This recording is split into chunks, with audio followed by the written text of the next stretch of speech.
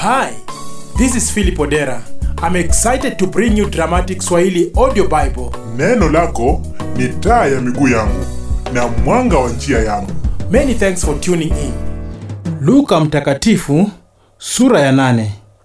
Ikawa baada ya hayo alikuwa akizunguka katika miji na vijiji akihubiri na kuitangaza habari njema ya ufalme wa Mungu, na wale thenashara walikuwa pamoja naye, na wanawake kadha wa kadha ambao walikuwa na pepo wabaya na magonjwa wakaponywa, nao ni Mariamu aitwaye Magdalene aliyetokwa na pepo 7, na Yohana mkewe Kuza wakili wake Herode, na Susana na wengine wengi waliokuwa wakimhudumia kwa mali zao.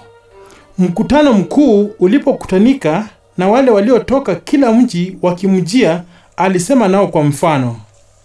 Mpanzi alitoka kwenda kupanda mbegu zake, naye alipokuwa akizipanda, nyingine zilianguka karibu na njia, zikakanyagwa, ndege wa angani wakazila. Nyingine zikaanguka penye mwamba, zilipoanza kumea zikakauka kwa kukosa rutuba. Nyingine zikaanguka kati ya miba, na miba ikamea pamoja nazo ikazisonga. Nyingine zikaanguka penye udongo mzuri, zikamea zikazaa 100 kwa 100. Alipokuwa akinena hayo, alipaza sauti akisema, mwenye masikio ya kusikia na asikie. Wanafunzi wake wakamuuliza, maana yake ni nini mfano huo? Akasema, ninyi mmepewa kuzijua siri za ufalme wa Mungu, bali wengine kwa mifano, ili wakiona wasione na wakisikia wasielewe. Na huo mfano maana yake ni hii: mbegu ni neno la Mungu. Wale wa karibu na njia ndio wasikiao, kisha huja Ibilisi akaliondoa hilo neno mioyoni mwao. Wale wa karibu na njia ndio wasikiao, kisha huja Ibilisi akaliondoa hilo neno mioyoni mwao, wasije wakaamini na kuokoka. Na wale penye mwamba ndio wale ambao wasikiapo hulipokea lile neno kwa furaha, nao hawana mizizi, huamini kitambo kidogo, na wakati wa kujaribiwa hujitenga. Na zilizoanguka penye miiba ni wale waliosikia, na katika kuenenda kwao husongwa na shughuli na mali na anasa za maisha haya, wasiivishe lolote. Na zile penye udongo mzuri ndio wale ambao kwa unyofu na wema wa mioyo yao hulisikia neno na kulishika, kisha huzaa matunda kwa uvumilivu.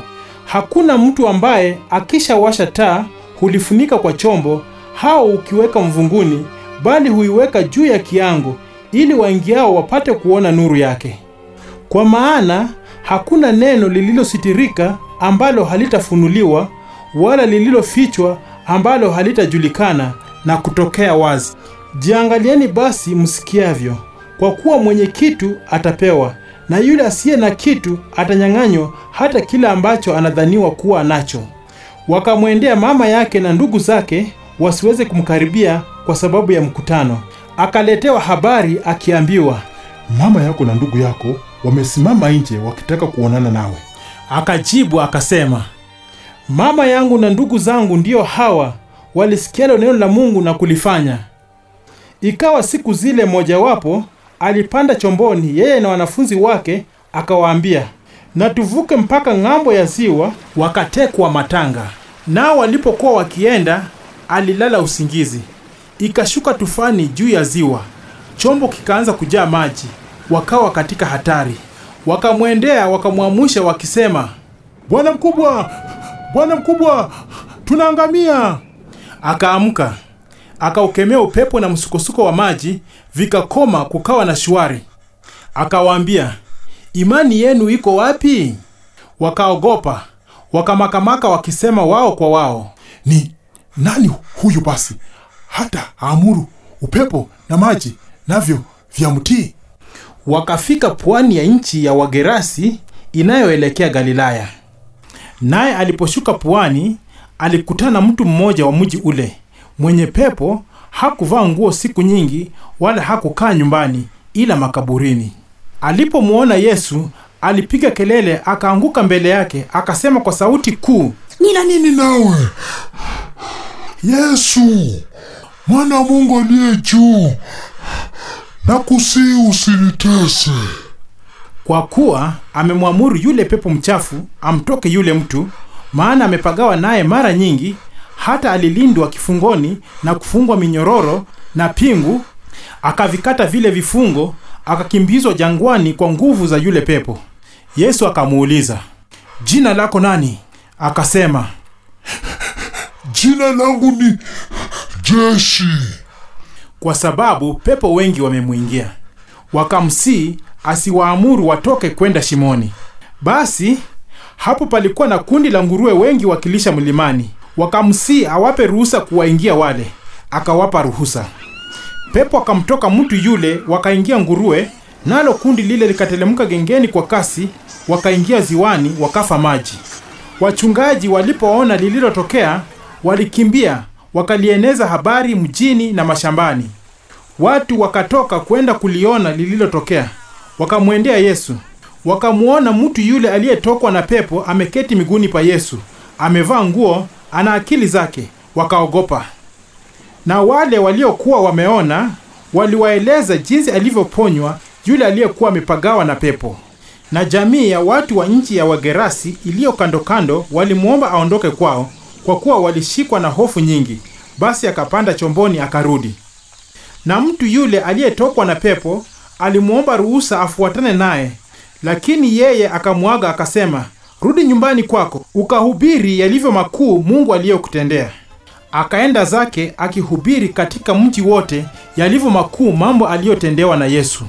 Basi Yesu aliporudi, mkutano ulimkaribisha kwa furaha, maana walikuwa wakimngojea wote. Na tazama, mtu mmoja akaja, jina lake Yairo, naye ni mtu mkuu wa sinagogi. Akaanguka miguuni pa Yesu, akamsihi aingie nyumbani kwake, kwa kuwa binti yake yu katika kufa, ambaye ni mwana pekee, umri wake umepata miaka 12. Na alipokuwa akienda, makutano walimsonga. Na mwanamke mmoja ambaye ametokwa na damu muda wa miaka 12, aliyekuwa amegharimiwa mali zake zote kwa kuwapa waganga asipate kuponywa na mtu yeyote, alikwenda nyuma yake, akaugusa upindo wa vazi lake, na mara hiyo kutokwa damu kwake kulikoma. Yesu akasema, "Ni nani aliyenigusa?" Basi watu wote walipokana, Petro alimwambia, "Bwana mkubwa, makutano haya wanakuzunguka na kukusonga." Yesu akasema, "Mtu alinigusa, maana naona ya kuwa nguvu zimenitoka." Yule mwanamke alipoona ya kwamba hawezi kusitirika, akaja akitetemeka, akaanguka mbele yake. Akamweleza mbele ya watu wote sababu yake ya kumgusa na jinsi alivyoponywa mara. Akamwambia, "Binti, imani yako imekuponya, enenda zako na amani." Alipokuwa akinena hayo, akaja mtu kutoka nyumbani kwa yule mkuu wa sinagogi. Akamwambia, "Binti yako amekwisha kufa. Usimsumbue mwalimu." Lakini Yesu aliposikia hayo, alimjibu, "Usiwe na hofu, amini tu, naye ataponywa." Alipofika nyumbani, hakuacha mtu kuingia pamoja naye, ila Petro na Yohana na Yakobo na babaye yule mtoto na mamaye. Na watu wote walikuwa wakilia na kumwombolezea. Akasema, "Msilie, hakufa huyu, bali amelala usingizi tu." Wakamcheka sana, maana walijua ya kuwa amekwisha kufa. Akamshika mkono, akapaza sauti akisema, "Kijana, inuka!" Roho yake ikamrejea, na mara hiyo akasimama, akaamuru apewe chakula. Wazazi wake wakastaajabu sana, lakini akawakataza wasimwambie mtu lililotukia. "And the word became flesh and dwelt amongst us." Many thanks for listening to this podcast. You can still listen to many other episodes by following Swahili Audio Bible Podcast with Philip Odera. The Lord bless you.